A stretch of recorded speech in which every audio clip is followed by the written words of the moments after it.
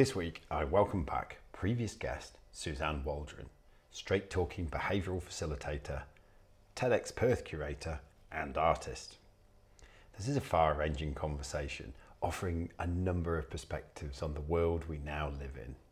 Among the many things we go into are looking into the illusions of life that we've all been buying into. The need to slow the world the fuck down from the previous rush, need to know, constant doing and selling environment that we were in beforehand. The invitation to become more human and sit with that, shadow and all. Deep diving into Cartman's drama triangle and how that plays out in life, particularly the role of victim and well-meaning helper in the capitalist context. Feeling into the collective experience that's going on as opposed to individual experiences, and how currently we are at the apex of self-worship. Suzanne also talks about her recent book, Inner Giant, which provokes further discussion about resilience and accessing your own inner giant. This is a playful yet searching conversation, and at times it's difficult to work out just exactly who's interviewing who during it all. I personally found this a wonderfully nourishing conversation, and I'm sure you, the listener, will do too. So enjoy Suzanne. Hello and welcome back to WA Real. I'm your host, Bryn Edwards. Today we have the great pleasure of welcoming back Suzanne Waldron. Hello, Bryn. Hello, Suzanne. It's good to see you. Previously, episode 60, and today we're on 162. Really? Yes. Oh my goodness, you've had so many conversations since me. I have. Fabulous. I hope you don't feel like I've been conversation cheating on you. That's it, it's over. Stop the recording. Stop the recording.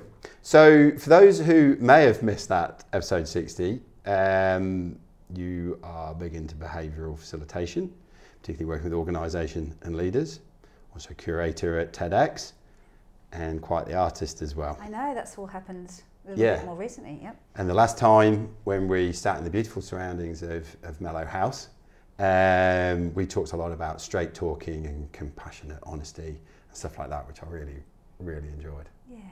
Yeah, that's awesome. Indeed. So, what's been happening? Well, the world just kind of did a thing. Yeah, and that's kind of why I thought, it'd be great to chat to Susan again, because of the whole thing around straight talking and compassionate honesty. I don't know, for me it just feels like now more than ever, that's kind of what we need. And that's kind of what's sort of happening, but it needs a little bit more help to come to fruition. Yeah. The thing I think there's a step before it now that I've been playing around with, and that is being able to see ourselves so we know what we're being honest about. And I think COVID has been able to help people lift the lid on illusion a little bit. But the thing is that we don't know what we're looking at. Like, we've lifted a lid on illusion, say illusion's under the pot, and you open the pot up, and then you're like, okay, so that's illusion. What the fuck is that? I don't even recognise what illusion is. I don't even know how to do the criteria of what the illusion was. Yes. And so we're lifting the lid on it, but we don't actually know what it means to have been in an illusion, but also what it means necessarily to see what we want or need for ourselves as a human race, let alone all of the societal stuff that wraps around that. So when you say illusion, what are you meaning around that? So from my perspective, I think what I see and have been seeing is the ever increasing capitalist, materialistic and consumeristic view on the world. So buy more, get more, be more, do more, attain more, be the best version more. of you. It's just, constant growing on things, status, profit and materials. Yes. And when the threat of that is potentially being taken away, that we can't move around, we won't be able to have the things. Positions are not necessarily apt now because the world and the structure in which we were used to trading or conversing or politics is shifted very quickly because we have an external threat to the human race. Yes. Was lifted for the moment. And then people go, oh my God, so if all of those things that I've been thinking are really real, and those are the things that I've been using as a criteria or a framework to run my life, are not necessarily true or weren't as true as I thought they were or as important, then what is it that I actually want to see? Yes. And what is it that I actually do see as a deeper human reason for being alive? I know we're getting deep and meaningful very quickly. Good. But so the illusion, I think, is this fog that sits in front of us as people in society that essentially renders us useless and processed rather than free and organic and connected. That's what I've been thinking about. It's quite succinctly put. That is interesting because I actually spoke not so long ago about almost the requirement for an existential crisis on a regular sort of occurrence. And, you know, I got asked not so long ago, you know, you call your podcast WA Real, what's the real about? And from nowhere out came, there's nothing more real than an ending. But more often than not, my podcasts cover the ending of people's stories that they tell themselves. So that's almost like your illusion. This is why I asked you what illusions mean to you. And to me, there's been a big resonance around the stories that we tell ourselves. Now, we tell ourselves so we know who we are, how we navigate in the world. But I've sort of reflected quite heavily on my own, and I think I share this with other people, my own addiction to knowing things. You know, I'm an ex-consultant, did very well at school, I was bred and culturalized to know things and look smart, not look stupid and stuff like that. And so now I'm exploring more the whole sitting in the unknown and comfortably saying, I don't know. Yeah. And doing that has helped me to see, I've always felt the illusion that you've been talking about, but now I could kind of see it because it's like, well, I don't know. What else? What could there be? It's very confusing.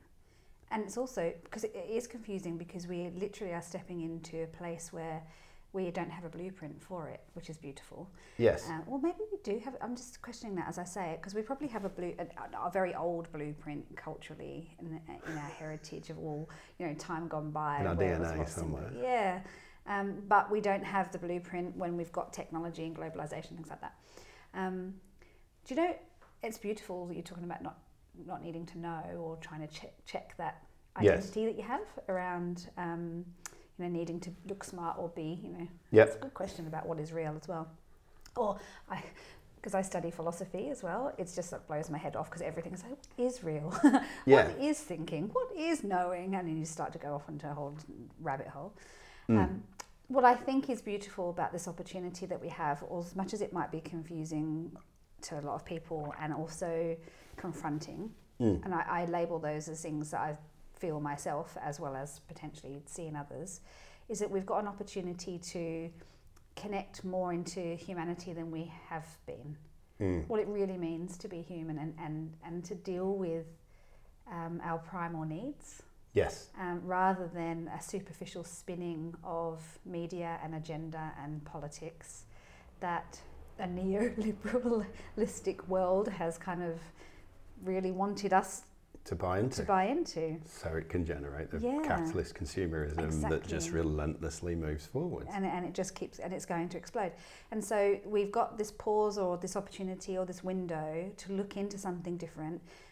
But I think what you're saying is actually really important, is not expecting to understand it or know it, because I think therein lies a skill set that's really important for us. Yes. To be curious and to connect into, you know, how that might make us feel, which is unusual, but sit with that rather than having to process it really quickly to get to this outcome that's going to then achieve something. You know, because we are sold predictable outcomes, and you know, come on my course, and in 8 weeks' time you'll be able to do such and such and this, that, and the other. And I think I likened it in my presentation that if you considered there being two opposing muscles, our knowing things, or our capacity to want to know and knowing things, is like Olympic class muscle. But the opposing muscle of sitting in the unknown and not knowing and being okay with that is almost like atrophied. Oh, that's a really good analogy. I have a question for you now. Go on. Because you just mentioned something that's been playing on my mind and I would like to talk about it. This is going to be a counselling session for us both, if you're all right with that. You know how you said the thing, you know, sign up now and in 8 weeks you get the course and, you know, those sorts of things that happen. I recognise in what I'm about to say that everybody has their place and everyone needs certain things to live, and that people are doing the best they can. So I want to frame it with, this is not blame or judgment question, because I know that it can sound like that. Just say it. But, well, no, I want to frame it because I think it's important to frame and contextualise to soften any misunderstandings that stop the message from being received. So I'm actually a real fan of framing and contextualising. But my straightness in the question is, do we need to do less processing people through funnels to get attention, to be promoted, because there's a lot of noise out there at the moment with a lot of people sort of doing that selfies and self-promotion and let me take you on a journey and let me help you. And there just seems to be millions of different people doing it, but I don't know how many people are actually doing the work. They're talking about doing the work, but I'm not entirely sure how many people are working on what they talk about. And I'm worried that we're over-processing each other so much so that everything becomes a number, or everything becomes an opportunity to win someone's work, more so than actually doing the depth of the work with people from an authentic place. And I struggle with this, really personally struggle with it, because I understand that algorithms and processes and get the numbers in and the people will come and the followers and the influencers and things like that, there is an actual relevance to that. But are we not really taking care of one another when we're just trying to process people through an 8-week course, an algorithm, or through trying to get them to buy things? I'm just worried that it's just the new version of neoliberalism in the sense that we're not actually treating each other through our hearts. Yes. And it's super interesting you ask me this, because that's the end of this little line down here. Okay, tell me about that. The thoughts on the true impact of coaching and programs and things out in the world. I think there's almost, so to be super transparent, I found that recently that there was a story in me that was being hooked by much of this, come and do this course and you'll learn, and then you do a course and put it out to the world and and the pressure, the internal pressure from doing the podcast to do something that sort of spins out of the podcast has been quite large on myself, and then so there's been this story that sort of sits there, and it got well and truly hooked. And I had this whole, I need to find a thing in the world that can help, so then I can turn it into a business and do the thing and be helpful and be a provider to that one. And that recently just blew up. And I saw the story that was being hooked into about there were certain things in a period of time that I wasn't happy about, and I just, in the crucible of that, decided, well, this is not going to happen again. And from there I was like, right, I'm going to be the master of my destiny, I'm off. And then anything that helped with that hooked in nicely, and off I went. And so seeing that story bubble up recently, by seeing some of the people that I was following, including my original podcast mentor, almost, and I'm watching these people almost blow up recently, made me go, holy shit. And then it came up, and then I suddenly start to see and feel something that had been niggling away, and we're at this point, this saturation point of I need to have the funnel, and I need to be doing the thing online, and I need to be bringing them in, and Yet in this COVID environment, I found that influence have never been so more redundant and irrelevant. I'm sitting there, I'm at home, I'm with my fiance, we're doing the work, we're going to have a walk on the beach, this, that, and the other, and someone's coming on telling me, this, that, and the other, and I'm just like, all the things that pre-COVID, everything we were chasing after, the illusions, the stories, and now they're not there, or they're not quite accessible, and you're just like, dude, this is so irrelevant. And so it's highlighted, it's really brought it out to me. And then it's almost questioned. I'm sure most people out there have a brush with a life collision of some description. And then because it's been painful for them, like the parent who doesn't want their child to go through that pain again, you want to share that thing that helped you go through so nobody has to collide with life. But unfortunately, colliding in life is a key part of life, and learning how to get triggered, learning how to sit in your own nervous system, learning how to process your own emotions, learning how to, well, it's not even learning, it's just dealing with. And so this relentless, I can take you in 8 weeks to the best version of you. Yeah. Well, like, that's absolute horseshit, right? Or in 8 weeks we can get the abs that always, why do you need the fucking abs? Yeah. Like, or you can work from home and this, that and the other. It's like, well, maybe like think about changing your job, or just really engage with it. And then, so it strikes me that there's almost people who have these brushes or collisions with life. And if you look at the formula, people like Russell Brunson have been awesome at breaking down, this is how you present a webinar. You do this, and then you have the relatable story, and then you get to the key domino of how to take you from here to there, and then that invites you to position your solution and stuff like that.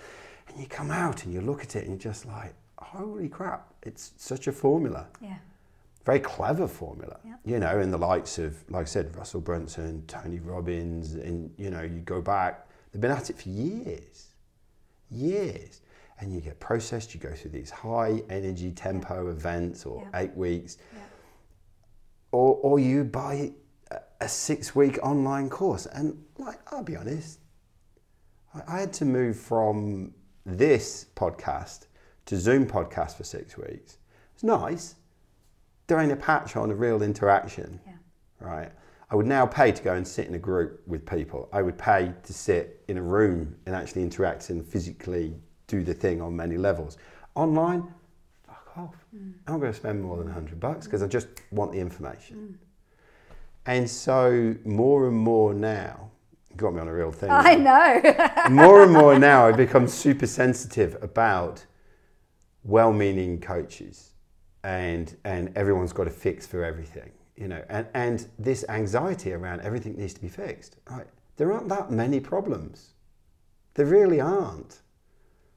If you scale back what we've had taken away from us, it's irrelevant. Nobody's taken away, by and large, no one's taken away your food, no one's taken away your water, no one's taken away your air. If you live in a country, and we'll talk about Africa soon, in a country where you have actually got a government that is working. Yeah. So that's not entirely true, but yes, continue. But where we are in Western Australia, right now, WA. Yeah. And so it's, I've also started to look at it further in terms of, this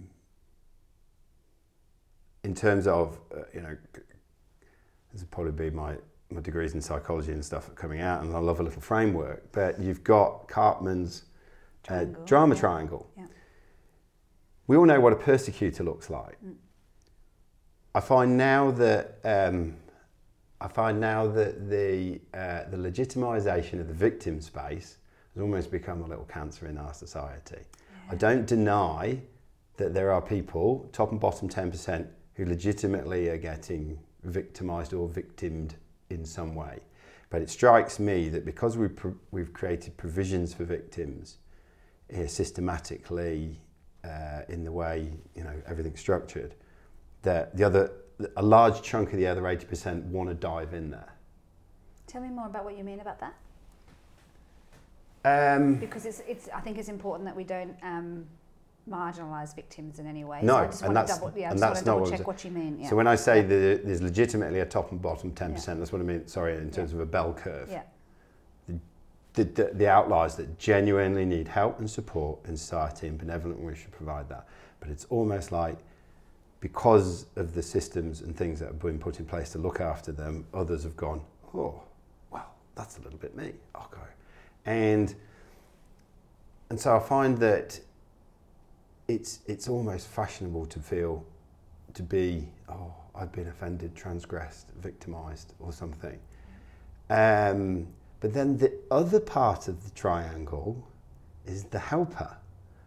And, you know, culturally, who could deny that helping's a good thing? But is it? Well, so the Karpman triangle is beautiful, I think, because for anyone listening and who might not understand it, so there's 3 states: the persecutor, the rescuer, and the victim. And 2 of those always need to be in place. So the victim is always in play. Yes. And the persecutor is the person going, yeah, you shouldn't. See, I told you shouldn't. And the rescuer is like, let me help you. I'll come and make everything right for you and fix you. But the key player on the board can move people around the board. Yes, absolutely. And so I think our goals in life is not to be on the board, not to be in the triangle, right? So just like I always like to avoid it. Just don't go near the triangle. Don't be in any one of those roles from a mentality or a psychological perspective. So I think there's a difference between real victims who have been, very much hurt or traumatized or wounded from any kind of type of behaviour that has violated them. And then there's a victim mentality, I think, which is a slightly different version of the triangle, where victims or victim mentality is that I don't have control of my life. Yes. But it can feel like it's all done you don't to me. have control, where it could be an internal state that happens because of many different reasons.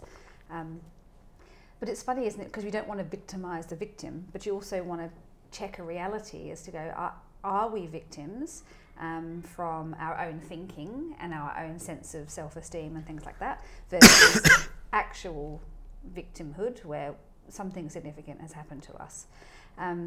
So do you think that, though, some of even if you say the 80% where they don't necessarily have legitimate victim status, let's go with it like that for the moment. Yeah. Do you think that that's some kind of historical hurt and healing that's coming from many different cultures that have been suppressed, and that we're living out a genetic predisposition to suffocating things that have happened in the past, like trauma to Aboriginal history and people in intergenerational trauma? Black Lives Matter is happening as well now. You've got people in many different countries who are marginalised and suppressed. And do you think that perhaps we're tapping into parts of ourselves that we have suppressed for a very long time, and that we're now allowing ourselves to see what injustice and hurt really looks like? Feel like. So we're tapping into it more? I've got sort of 3 levels of an answer to that. Yeah. One is, it strikes me that many older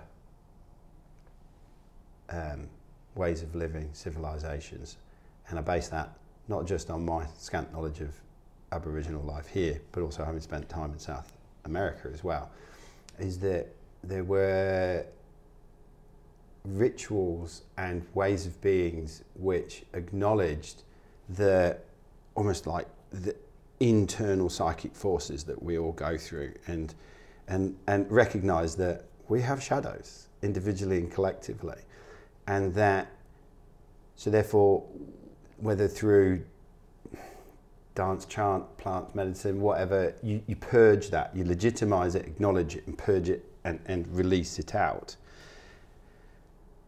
It strikes me that here in the West, if I try to talk about shadow to most people, they'll be like, what? Down on the floor, and it's the whole, there's a dark part to you. That's why you can be a wanker some days. You can go from being nice as pie in the morning to being a wanker middle of the afternoon, and then back to nice as pie by tea time. And that's because, we are not just one version of ourselves. We have multiple versions which, black and white and all shades of grey in between. And when we don't legitimise that, it's almost like, I've heard it described before as, you press it down, and so the basement gets full of shit, and then after a while it gets pretty stinky and it gets pretty full up, and then it starts coming out. Yeah. And so therefore, we ourselves are not actually, like you said earlier on, what does it truly mean to be a human? I don't think we're actually in touch with the true nature, not the science of being a human, but the nature. Good you know, yeah. you know, the is some of the turmoil in the world that's happening surprising? Really? No, it's not. Because the second part of my answer is you've got systems in place that are just the external reflection of that just like suppress and, you know, logical left-hand thinking. We've got capitalism, and there's no place for this, that, and the other, da, da, da, da, da. And so you're not acknowledging it internally. You've built systems externally. So yeah, it's all coming together. And I think that's just being brutally honest about who we are as humans. We can do amazing, creative, beautiful things, and when we're in pressure, we can do some dark, shitty things. Right? We have the option to choose, but sometimes even that choice can be really, really difficult when you've had layer after layer after layer after layer of anxiety, trauma, collision, shit, all of it on top of you.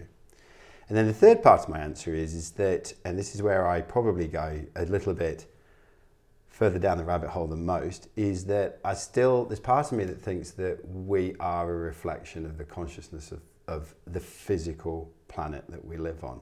And that in and of itself has received a large amount of damage. And so that itself is reflecting its pain. And so therefore we collectively feel that. I find it particularly interesting at the moment that things have shifted almost since around about December for me, where I can meet people and they'd be going through their own little journey, you know, epiphany, awakening, bit of trauma and this, and they would be doing it. And it almost felt like they were there and they were on their own, and they would do, and like, you know, help and support and stuff. Now, it seems like everybody's got something going on, and it's almost like if we were to raise the temperature or the pH value of the ocean for fish and dolphins and everything, they would all notice. Collectively, they would all notice. If it just went, and I think that's what's happening for all of us. And so it doesn't feel so lonely in the drama and the journey at the moment. Yep, I hear you. I love what you say then about the we're feeling the reflection of the earth, and because I've done a lot more work myself on understanding, and it's like probably everything I'm about to tell you is all that I know, but about how we connect in through the dimensions and the field in which we energetically are connected, so collective consciousness. And yes. You know, if you look at metaphysics and quantum physics, and you know, I say those words, I can tell you like 3 things about them. But as we connect more than just what the matter is around us, the things that we're touching, and you know, we are connected far further through the nature around us and each other than we've ever really understood or known. And yes. There's some beautiful research around that at the moment. And I was saying to someone the other day that if human race was to be removed from the earth, not only would the earth not notice, because we're not needed here, doesn't mean we're not relevant, but we're not necessary to anything happening, that it would probably be better off. And it's not to say that humans are awful. Actually, I believe in humanity so much in our species, and I think everybody is very valued. But the thing is that because of our growth and our intellectual growth that keeps us getting into these spaces of evolution, of attainment and extraction, and just more, get, you know, achieve. It means that we're sort of becoming blind to the overall health of the entire universe and nature around us. And so that's only going to hurt the earth. It's only going to hurt the environment around us, which ultimately will also then reflect hurt in us. And so I also, and some days, I don't know about you, but sometimes I can feel really connected and sad, or any kind of negative emotion where I feel very conflicted, or I think, what the hell is going on? Like there's not necessarily something right now that is hurting me. And then it's just there. Sometimes I think I am literally hearing and reflecting something from outside of me. Which is people around me, or the world, and all the thoughts and feelings that are happening that are far greater than just myself. And I think there's a really big collective version of that right now. And it's not for us to blame or to judge. It's actually, I believe, it's for us to have compassion for. Yes. Because the better we are individually, the more then our reflection is helpful rather than it also harming. And I think that's the beauty of the self-work that helps people to like deeply understand how they may live their life, but also have an impact outside of themselves in a good way. Yes. So, going back to the analogy of a former guest of, so we're not energetically throwing garbage out the window of the car all day. Just, so here's a thought for you. And it's just picking on something you said, that if we were to be removed from the planet wouldn't notice. How about, because it's something I've been toying with, how about the fact that we are here for a reason. We are here for a specific design. And if we weren't here, the planet would notice. Certainly trees would, in the way we have a symbiotic relationship with, we expel the carbon dioxide, which then gets put together with the water and the light to create the starch, and then it gives off oxygen. That's one relationship we have here. But could it be the case, and I like playing with this idea, that we do have a reason here? We have a very specific purpose. We just haven't spent enough time actually considering that. Tell me what you think that is. I don't know the answer. Oh, I thought you were going to solve all the world's problems. I don't know. Oh, yes. Yeah. Here on this podcast. It's not that it's not relevant, and that's why I want to make the distinction between relevance and necessity. Yeah. Because we didn't exist before, and the world still existed, and it was fine, and it was probably more healthy. Of course, we're going to have an impact, whether that's good or bad. And our reason for being is probably just the whole purpose of life, isn't it? Is to consider and wonder. It's that look under the illusion that you were talking about earlier on. That anything that's not really aligned to that is actually superfluous to require. It's true. And so Michael Singer, who I love, have you seen much of his stuff? Not much. Oh, go on, you're going to love it. So he did this Surrender Experiment and the Untethered Soul. Incredible. But he says really our job as humans is to witness the universe expressing itself. Yes. That's it. And not to take on crap and to get rid of any crap within us that we've got. That's it. That's our job. Yep. And I love how he keeps that very simple. He's a Jewish yogi, and he is just this incredibly, intelligent and creative kind of person. But I like that idea. But then I can understand from our humanity perspective that we confuse and connect so many dots that our mind just takes us into completely different places. And when I write, I often write in the morning anything that I want to actually be read before my mind confuses me. Do you know what I mean? Yes. Because by the afternoon I'm like, I don't know anything. Yeah, it's all like, too much. It's busy and it's doing the thing. I've confused myself. Yes. And I think though, what's beautiful about Michael Singer work is that it helps you to simplify and to recognise that we probably overestimate our place in the world, and it's not to say that we're not important, but we can spend too much time on ego and self-obsession and things like that, which I do as well. It's not that I'm I'm so 100% and he who is there. sinless can cast the first stone. Absolutely. Give me 72 stones, because I tell you I struggle with those things myself. So it's just, I think, a constant thinking about how can we support one another and help each other in a gentle, compassionate way to live a very simple, connected, worthwhile life that only helps rather than hinders or harms. Yes. And I think that's a lot of the stuff that we can get very caught up in judging and criticising. And even I look at myself and I think I don't want, going back to the processing people through 8-week courses and all that sort of stuff, I just don't want to see so much of that. But I also really understand it. Yes. Because everybody's just trying to do the best they can and be relevant and helpful. Hey, do you know what I mean? So it's a little bit. It's almost like a little seedling that is always going to grow out of the capitalist bed, right? Yeah. And I guess one of the things that hasn't helped us on our journey, particularly when we don't want to deal with the shadow and the dark parts of us, is that if some shining light dudette turns up and goes, I can take you through an 8-week journey, and we'll just skip across the shadow, and you're like, But the thing is that, you know, I did Michael Singer's course, Yeah. which was 8, funnily enough. 8 weeks. I've watched it so many times. Yeah. It was so helpful. And so it's not the thing, it's about how we go about the Yes. funneling and the processing and the algorithm of the treatment of each other. So I love Russell Brand for the reason that he is very organic with and consistent with his content. Yeah. And there's really no expectation that you would do anything with him. He just wants No. to, he's a preacher now. Yeah. And there are things you can buy and you do not get funneled. Yes. And I love that. Yes. You know, I love that he is genuinely there to support and to help. Of course, he's got a brand that, I love the pun that I just made, the brand that Russell Brand has, that helps him to earn money. Yeah. Like it's not the first time he's had that. But yeah, so there's so many things I think that are very helpful and useful for us to share with each other. What I'm questioning in that original question is about how we go about doing that and how we end up treating one another when we start treating each other like numbers and funnels and algorithms. Yes. That's really the point I was trying to make. That's when we move into that psychopathic, devoid people from outcome. Yeah, like they're just widgets that are moving through the system, you know? Yeah, exactly. So I feel... I've had this many there's impressions that meant this many hits on my website, which converted to this.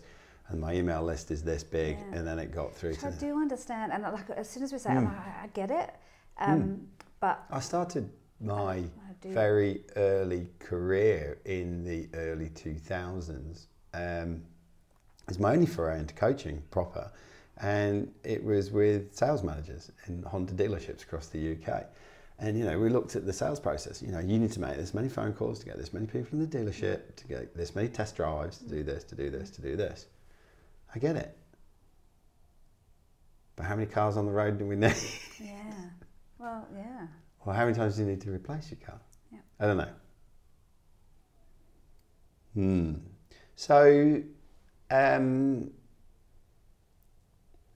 going back a little bit into that victim legitimization, and then bringing in where we were in the last podcast with straight talking. How do we bring those together? Because you sort of mentioned it earlier on, where it's like, to me at times, the victims, and I have encountered this in workplaces where the victims get themselves so wound up in victimhood that you can kind of see from a higher level, benevolent, almost parenting type basis that they just need a firm word, just snap them out of it, or unless there's another tool, because sometimes loving them doesn't get them out of the thing, or the love that comes with the face, like a hug and a cup of tea and a biscuit, and like, you'll be all right. Yep. And I've started to, I don't know whether it's right or wrong, but I started to put across that love has different faces, and sometimes the face comes with a kick up the arse. Like this. It's a bit of a face. Yeah, you know, it's what I refer to as, I've got a 13-year-old daughter, it's what I call higher order parenting. I'm parenting for when she leaves at 18, 20, not because I wanted to be my friend today. Well, I've got more of a question for you in reflection and to see where you go with it. What in It's you... going to be like, I'm going to put my name on this podcast, interviewed by Susan. God. Can't help myself. That's all right. What do you think is in you when you are feeling like you need to persecute? Because that's persecuting. I'm telling you. I'm now having a reaction I've got to this point where, So what is that in you? Because I think this is important. It's an important thing to unpack it, only if you're willing to go there, because I think it helps us to recognise like what is the use of any of our emotions. Yes. You know. So what is it in you? I think where I get to is it's probably born out of experience where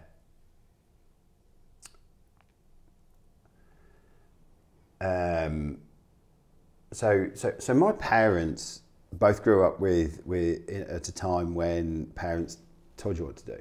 So they decided to go to the other end of the scale. It was like, oh, yeah, no, Bryn and Jane, my sister, do what you want, right? And because we didn't want to be like that. Because we don't want to be like that. Yeah. And it's like, cool. And that's not to say it was like ridiculously free-ranging, but you know, there were corridors and you found the edges of them from time to time. But and that in itself was useful. But I guess, you know, you always reflect back on what's come before, and it's kind of like, well, I really like the fact that I organically was allowed to, but there were a couple of times when you just think, every now and again, just the firm word would have just helped a little bit. Yeah.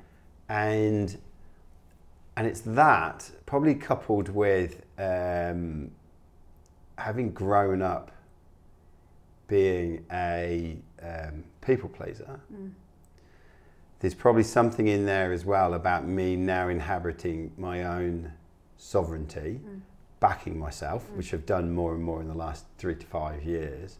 And, you know, doing stuff like this has propelled that to the point where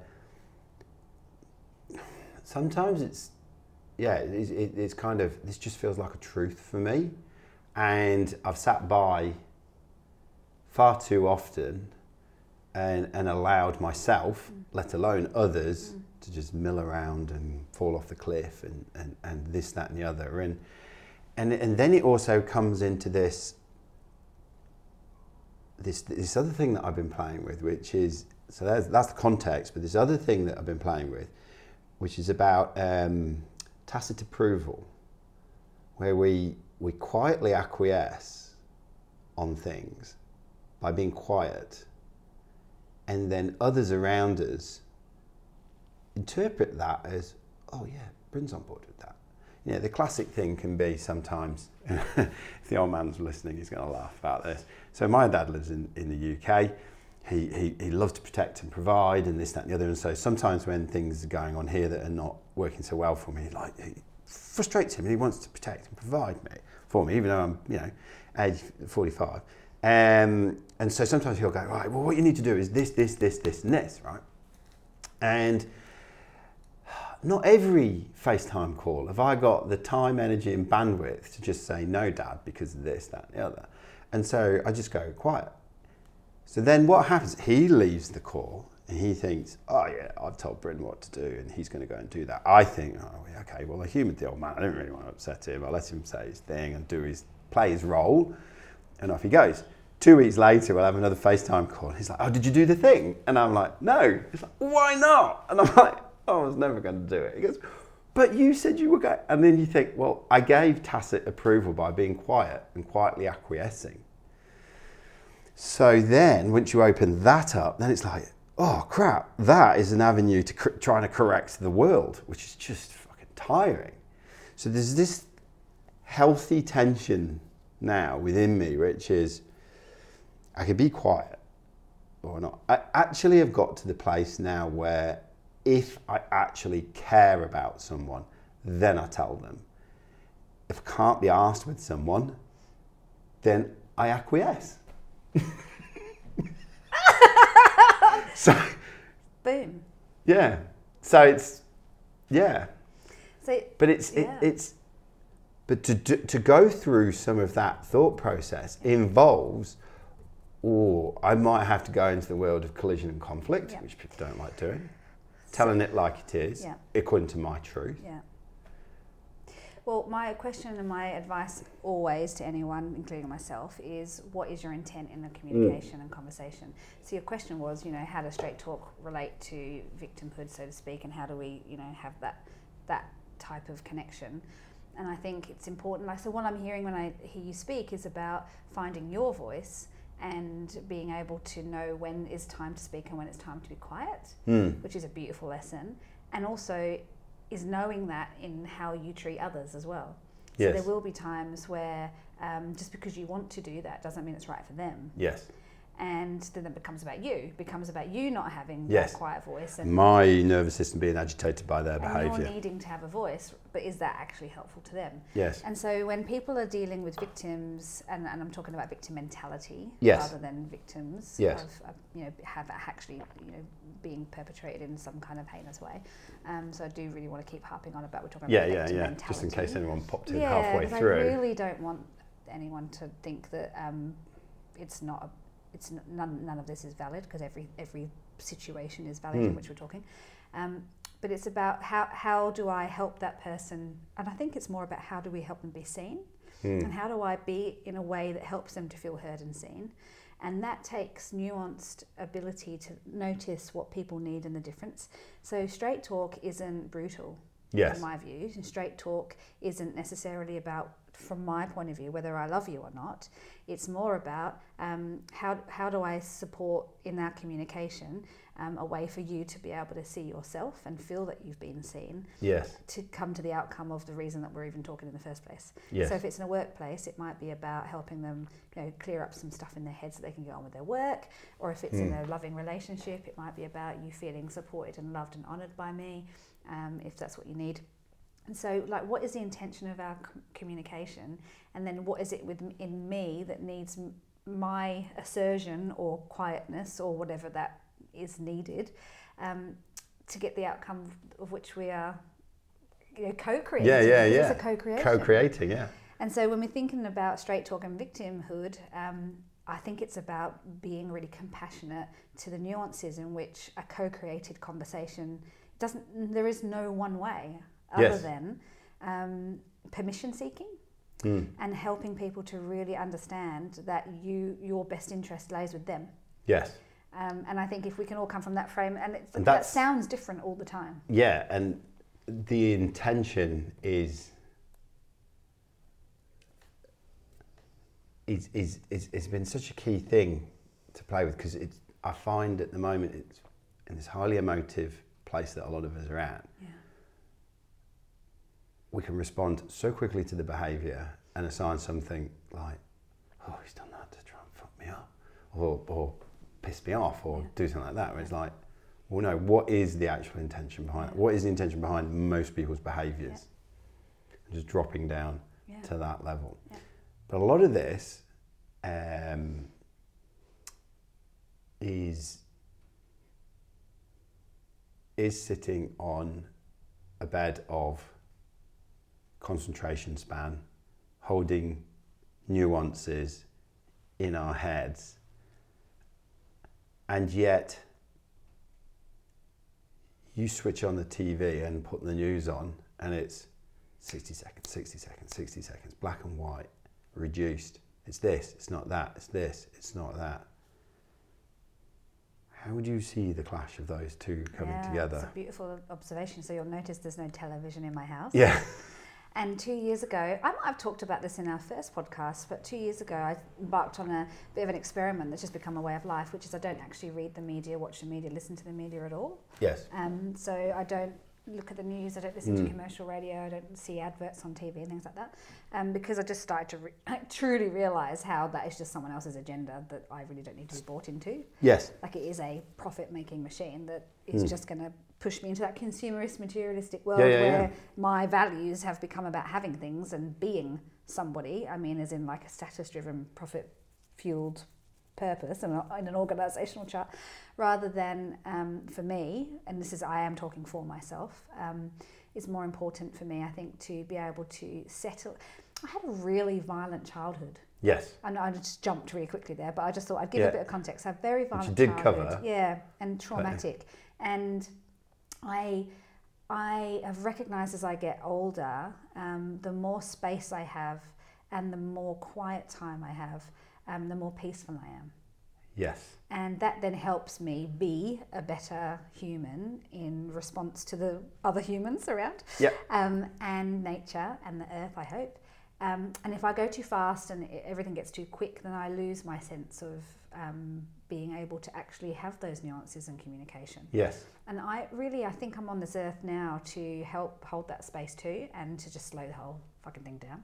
Because it's just, and slow the whole fucking thing down. It's just slow the whole fucking thing down. That could be the title of the podcast. I'm gonna write that. Slow the whole fucking thing down. And so, from that perspective, I think there's a massive correlation between the fact, but see, that's driven from, let's get as much noise out there as possible. We've got to be the biggest, the most noticed, the one that's got the most followers or the most money, or we're coming back to that, the best again. And we've got all these little slithers of many people trying to do that. Of people being excellent in one little slither of their life, and then they'll post that or make a video about that, and then you stick someone else and someone else, someone else, and the next thing you know, all you see 72 million shiny slithers. Shiny slithers that represent one semi-collective holistic life that you are now comparing and contrasting yourself against. And so true. welcome to psychosis. Yeah. And so that is a massive correlation, and I can see how it's happened, and I can see how it's going to change. How do you think? Oh, COVID is a beautiful interruption for it for a little while.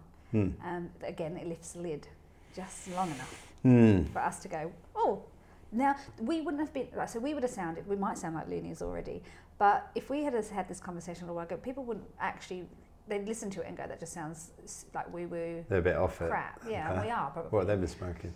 But I was about to say, we could do that after. Yeah. But this is the time where this message could be received a little bit more. Yeah, I'm finding more and more of that. I think it's awesome.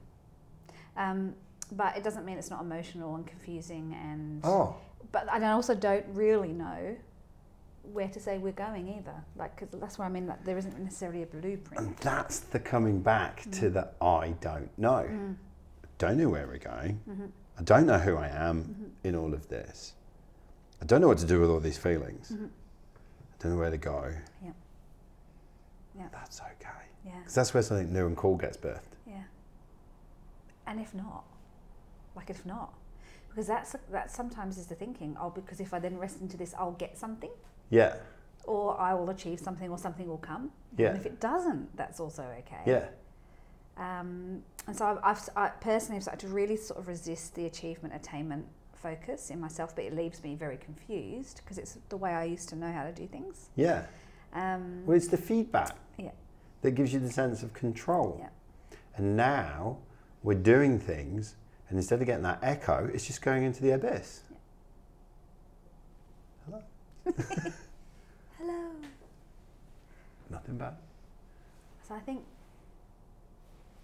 doesn't even really matter. You make it when you what comes up, the picture that comes up for me is when you say stuff like that, it's like stabilizers on the bike are coming off, the trainer wheels. Yeah. We don't need the echo. Yeah. Just do it yourself, but from here. But that is a whole practice that hasn't been happening, and so we can't expect within 3 months for us as a human race to just get it. Able to just get it. Otherwise, we'll be doing what we did before. Exactly. Like, oh, you got to get it now. Yeah. Or we could sell a course. You and me. 8 weeks. We'll take you from here to here and you'll get it. You heard it first. Right. This is 8 weeks worth of content in 10 minutes ago. There you go. So as well as processing life on a different level, you've also written a book. Yeah, it's my second book. Sleeping Giants. Sleeping Giants, yeah. It's a very emotional book. Do you want to have a flick through it while we're talking? Because I'm just interested in which one you flick open to. Okay. I'll tell you what, I'll ask my higher self to put my thumb where it needs to go. Do it. Vulnerability. I think I've already done a bit of that, haven't I? Talking about my dad and my childhood and growing up and stuff like that. What am I doing? Reading it out? No, you don't have to do that. Okay. We can always just do a little picture of it.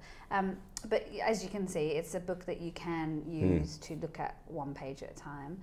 But interestingly, the book came to me over the last couple of years, but it got born because I went to an orphanage in Africa in the slums. Yes. And it confronted me no end. And I've seen a way of living that I didn't understand was possible. Yes. And so to stand in front of a woman who had 15 children to look after in a room that's probably as big as most of our bedrooms, in a mud hut, with nothing but a pot of water, and the water had come from a poisonous river. Yeah. Even if she had seeds to grow things, she didn't have any water to water them, and if you had water, you would have drunk it. Yeah. And that she'd sell her children to get rice or to get a cow. She would what? Sell her children. Sell her children. Yeah. And then use herself sexually as well to get things what she needed. When you're standing in front of that, and our problem-solving brains are going, what can I do? What can I do? How can this be? And you literally, there's just nothing. Yeah. Other than I'll just give you what I have. Yeah. You're confronted with the abyss standing embodied right in front of you. Well, it's I personally was confronted with how can a government do this with 4.4 million people completely abandoned in the location that I was standing in, and how can corruption be this rife that our country, as in Australia, can have a government that's really quite good versus a government that has completely abandoned millions of their people. When I asked what the emergency number was, I mean, I'm so lovely and naive, do you know what I mean? What's the emergency number in case I need to call somebody? And Christopher, who I was with, who was born there, he said, what do you mean? And I said, the number, like in case you need to go to hospital or police, if there's a fight. And he was just like, there's nothing like that. You know, and so to be in a place like that, you know, having had the history that I've had from my own self, and then being there, it really confronted me that I couldn't possibly understand. And I was in some people's eyes, I would be the only white person they'd ever see with their own eyes in their lifetime where I was. And so race came up as well as to why, you know, a prejudice happens and why, you know, white supremacy or white privilege had come about. So a lot of things happened. And so in my studies in behavioural change, I studied how people move through thinking about something into pro-social action, which is doing something for a greater good. And I ended up writing Sleeping Giants as a way of waking up this giant inside of us, because what I saw when I was there was a lot of people who were giant. Yes. I saw people who gave hope in a way that I had never understood hope. Not some fanciful, I wish I was going to win the lottery, or I hope this will be over soon and we'll return to the new normal hope, which is an intellectual hope of some sort. Yes. I experienced profound hope. Hope that the next day we will still be alive and that we will share to stay alive. And so when I got home, I needed to write the stages of waking up. And so there's 4 stages in this book, but each page in the stages, it's about an emotion or a situation that we find ourselves in that human, real deep human place where we are lost or hopeful or, you know, wanting more. And it's about awakening this giant inside of us. Wow. Yeah. So I only wrote my each page as I felt it. So I didn't write any of the pages just because it was time to write that page. Force it, or because there was a deadline. All the time. And my beautiful friend Natalia Fadika, she did all the artwork for me. And so she really sat with the book and Mark Mate to help like the book have a feeling other than just words. And the title Sleeping Giants actually comes from Christopher from Kenya, because we were sitting talking to each other in his ute. It was one of the only cars they have in the slums. And he told me about the story of Sleeping Giants. Yeah. And as he was talking, I could just about keep up with what he was saying, because I was just keep thinking to myself, that's the title of my book. That's the title of my book. Yeah. And so, so that's what I called it. So everything, all the sales of this book goes to the kids that I met in the orphanage. Yeah, so it helped them with water and food and education. So it's not so much a start at the start and move to the end. You can. It was written like that, and it's also, you can also read it as a one page at a time. Go with your instinct, see what comes up. Yeah. Cool. Yeah. So I've combined my observations, my psychological study, my behavioural study, my philosophical work that I do, as well as a bit of poetry and art in there as well. And it's now published. A lot of tears in that book, yes. Yes. I noticed on LinkedIn, it was like, it's coming soon. No, it's not. It's coming soon. That's been my life with this book. It's taken me years to write it. And then I got it done in 12 weeks, whipped it out. So it's now here. It's now here. How did you feel when you finished it? Really emotional, because I felt like I was having a relationship with this book. I was with it every morning. It was waking my giant up as well. And so what does that look and feel like? The end, I would answer that in a second. When it was the end of this, it felt in some ways that I was leaving it. And then I realised, of course, that's not the case, because it is in me and I am with it all the time. But I was like, I'm going to miss you.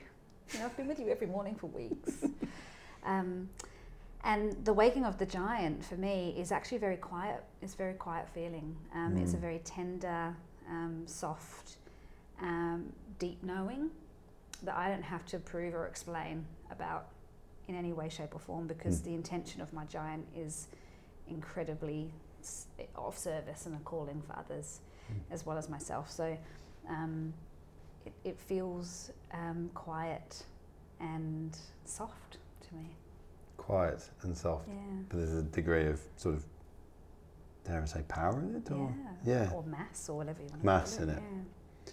It's interesting because we did speak before we switched this on about, I think I made the comment about I'm just over resilience at the moment, and you went, oh, this is going to be fun. Does that, having tapped into your, and starting to embody your inner giant, do you now no longer almost see or feel the need for these almost like layers of armour, protection, resilience in its currently being sold format, if that makes sense? Yeah, it's a lovely question. So I am so open and raw. I have very few layers anymore, a bit like we were talking about you, feeling like peeling back layers and not necessarily having to defend or to fight through all of these things that are in front of us. With that rawness and openness and the less need to have barriers up, I find myself so open that I need to put some back up again. Yes. And so resilience for me is about protecting ourselves healthily, so that we don't become a battleground with or for others. And that resilience is really about vulnerability. And if you kind of get hit in the battlefield of some kind, you know, that you just go, okay, I just have to like go back and just process this and work it out, so that I can remain strong or help myself to build myself to be even, you know, more powerful or more connected or whatever that might be.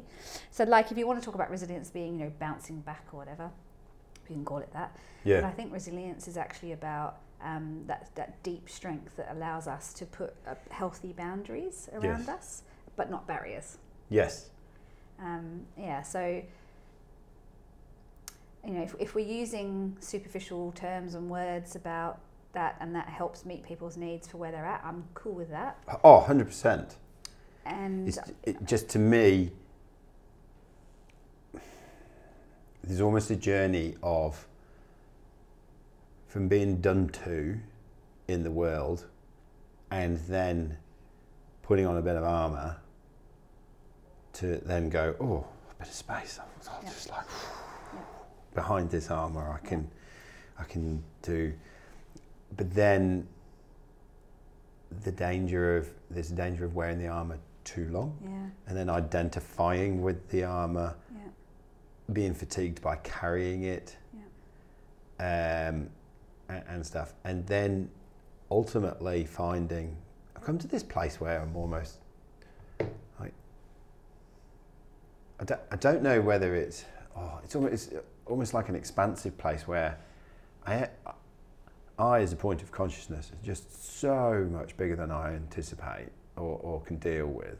And so therefore, a collision with life about he said, she said, and stuff like that then triggers up a story in me, is a story in me that's then creating this emotional response. And I think having found a few tools of learning how to down-regulate my nervous system and then trying to work that out with simple stuff like tremoring and movement and things like that has meant that I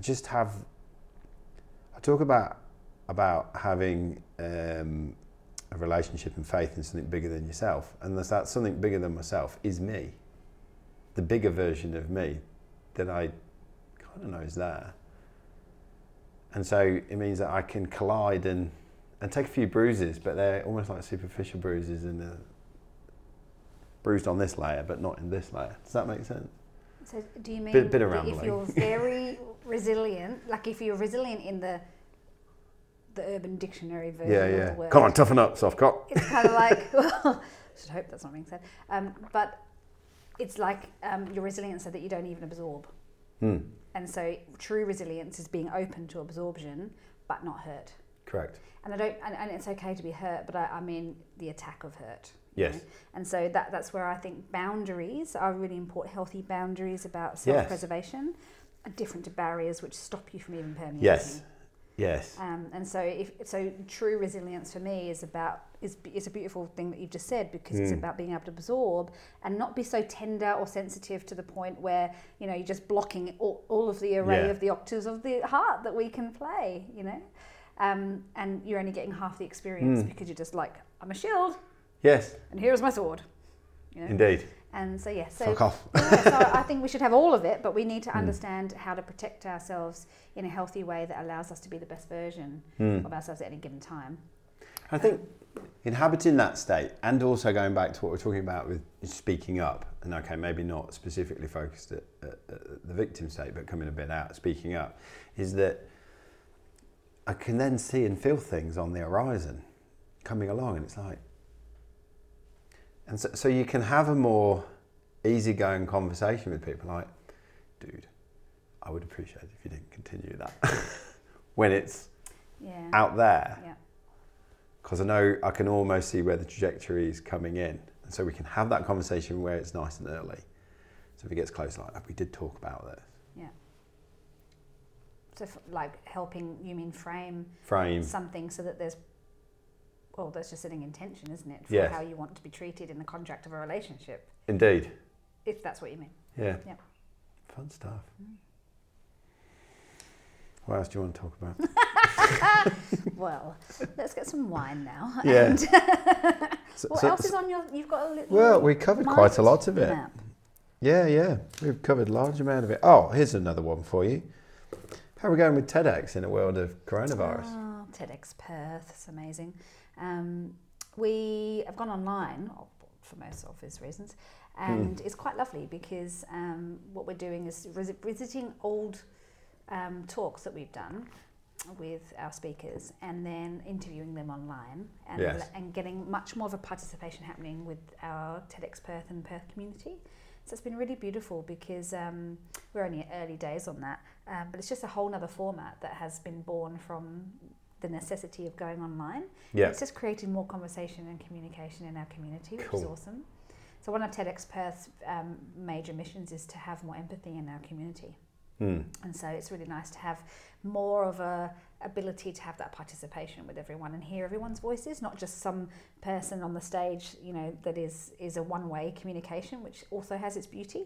But this is just another format that allows a bit more of a two-way conversation. So it's been fun designing that. Yeah. I like that.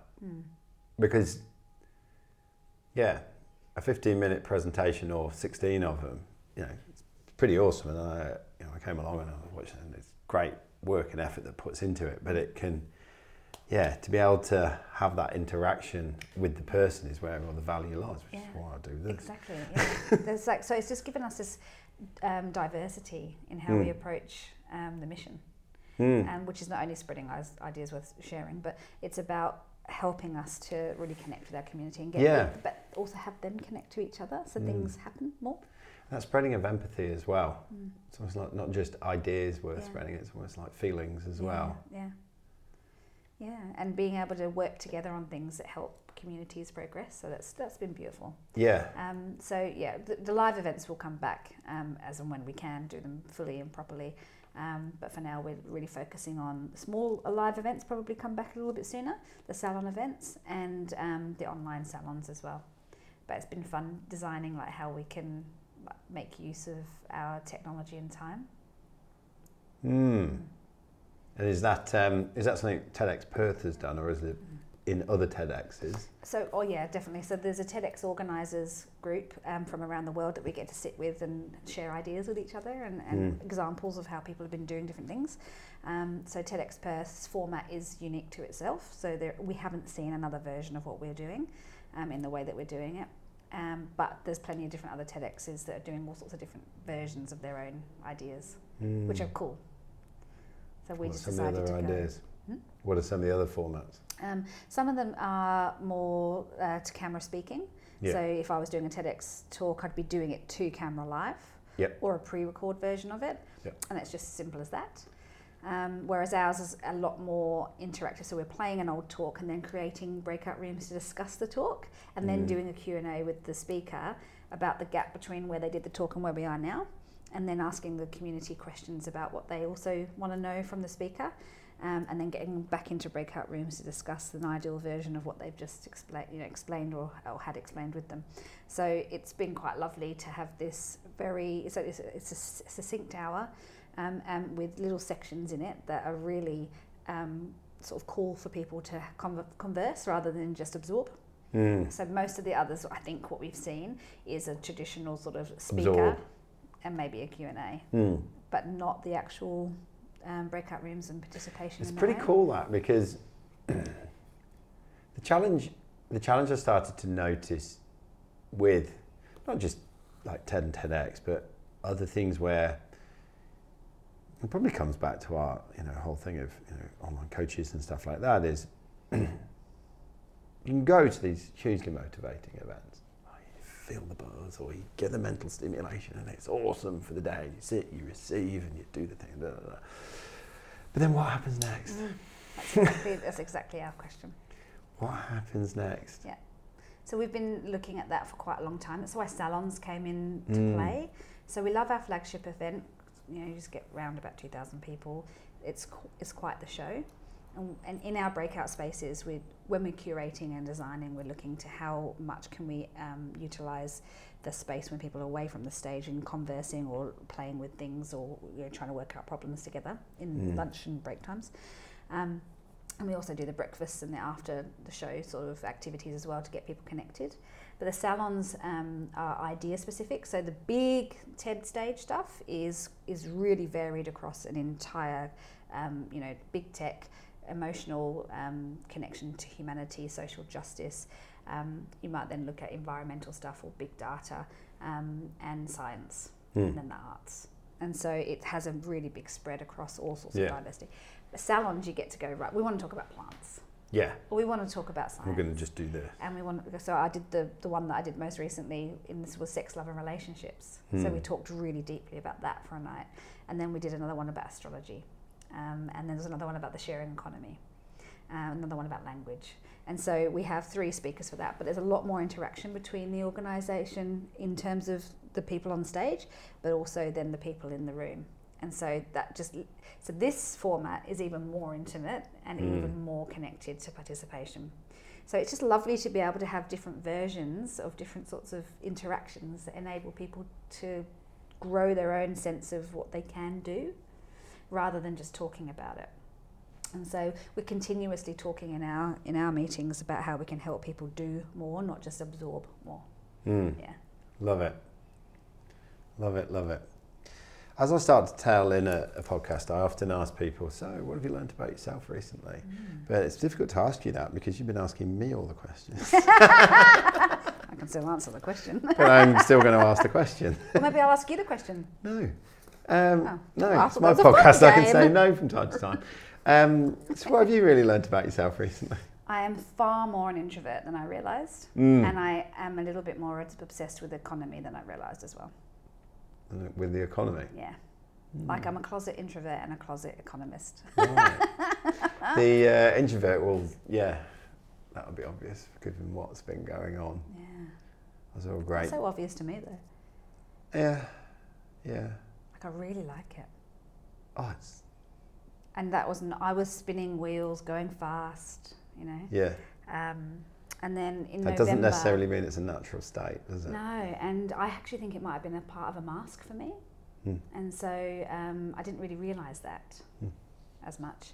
Because I'm still gregarious and, outgoing, and I need people and I love all that. So I'm still definitely a part of an extrovert, but I'm more introverted than I realised. And I need more time to absorb and to process and to clean myself, my neurology and my thinking and the things that I've been stimulated by during the day. And if I don't get that opportunity to connect the dots and to clean, and then because you get information coming in, then you react to that information, But then I think we're missing the third step, which is a space to actually then be able to do something with that.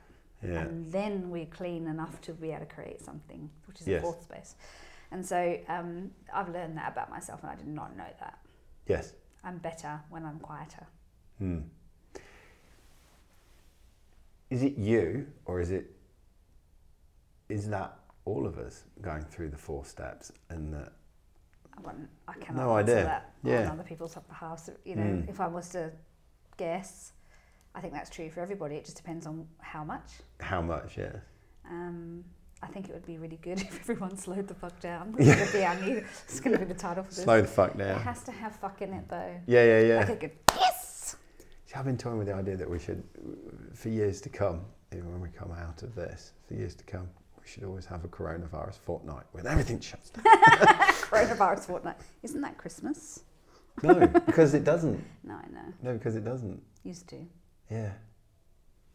You know, I said to someone recently that when I was at school, I used to love snow days because I liked the disruption. Because I was at a school where everything was like scheduled and done, and da-da-da.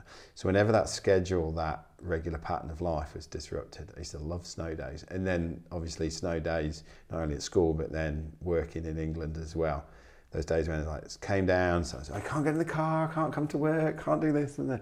So this has just been brilliant. I love disruption. Just stop. Just Yeah. stop and then just do the things that are most important. Is art for you a key part of that slowing the fuck down? Yeah, no, definitely. And doing something for just doing its sake, Yeah. not because it necessarily has an outcome. Yeah, it's the thing that I sort of refuse to have a contract on.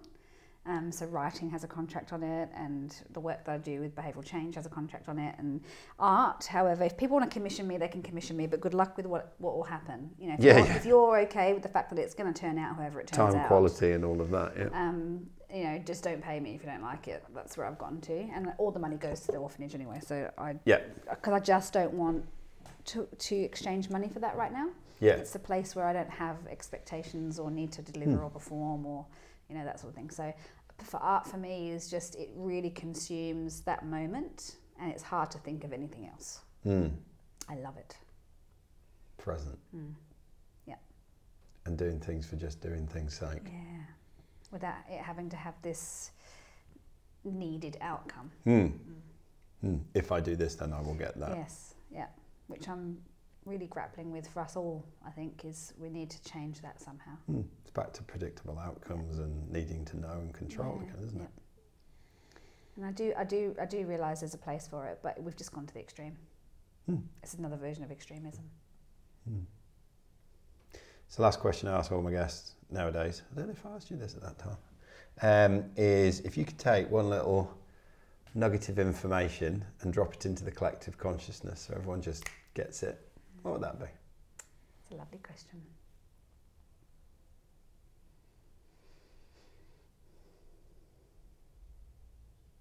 I'm going to repeat somebody else. This is what Christopher said to me when we were in Africa. Because I said to him, do you ever lose hope? Do you ever, because I was just bawling my eyes out all the time, I cry all the time these days. And do you ever lose hope? And this man has lived and grown up in a slum, and he said, very quietly, he just thought, and he turned and he looked at me, and he just said no. And I was like, how can you not? I just couldn't access it. No. I was just so, how can you of all people not lose hope? And he said, because there's always the opportunity to do one thing about one thing. And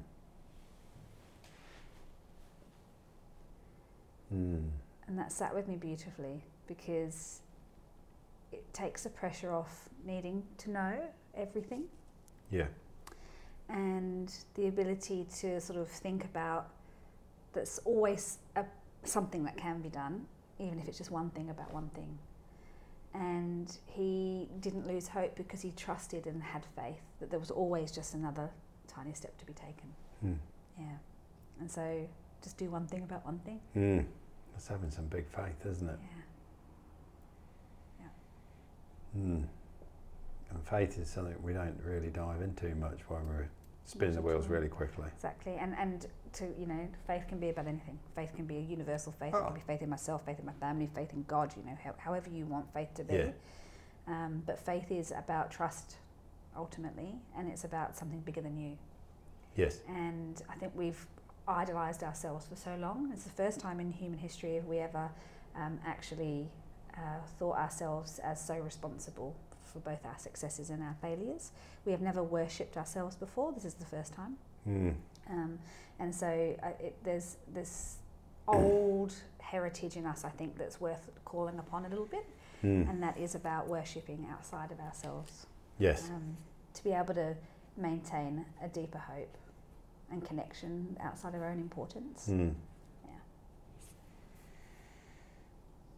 I had a previous podcast guest, big, strong bloke who, right in the middle of coronavirus, was saying, he's originally from Iran, and he put it really eloquently. He said, if you haven't resolved your relationship with the man upstairs or something bigger than you right now, you're going to be fucked. Yeah. Yeah, it will be very confronting. It will be very confronting. Yeah. If there's not something bigger than yourself in your life that you commune with. Yeah. It's been awesome. Thank you, Bryn. If people want to reach out and find the book, feel the love. Reach out and touch faith. There you go, in Depeche Mode. Didn't even realise I was doing it. I love it. There you go. Where can they find you? Just somewhere in the ether. Yeah, SusanWaldron.com. Is it .com or .au? Yeah, .com. Yeah. But there's a part of me that's like, whatever, I just hope this has been useful. Indeed.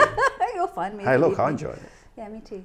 Thanks. And one of the things I've stopped doing with the podcast is getting so het up on the outcome of things and enjoying the conversation. Yeah, good. It's been beautiful. Thank you. Thank you. Thank you for bringing it into the world. It's lovely. Give us a hug. We're going to do all the microphone shit now. It's going to go.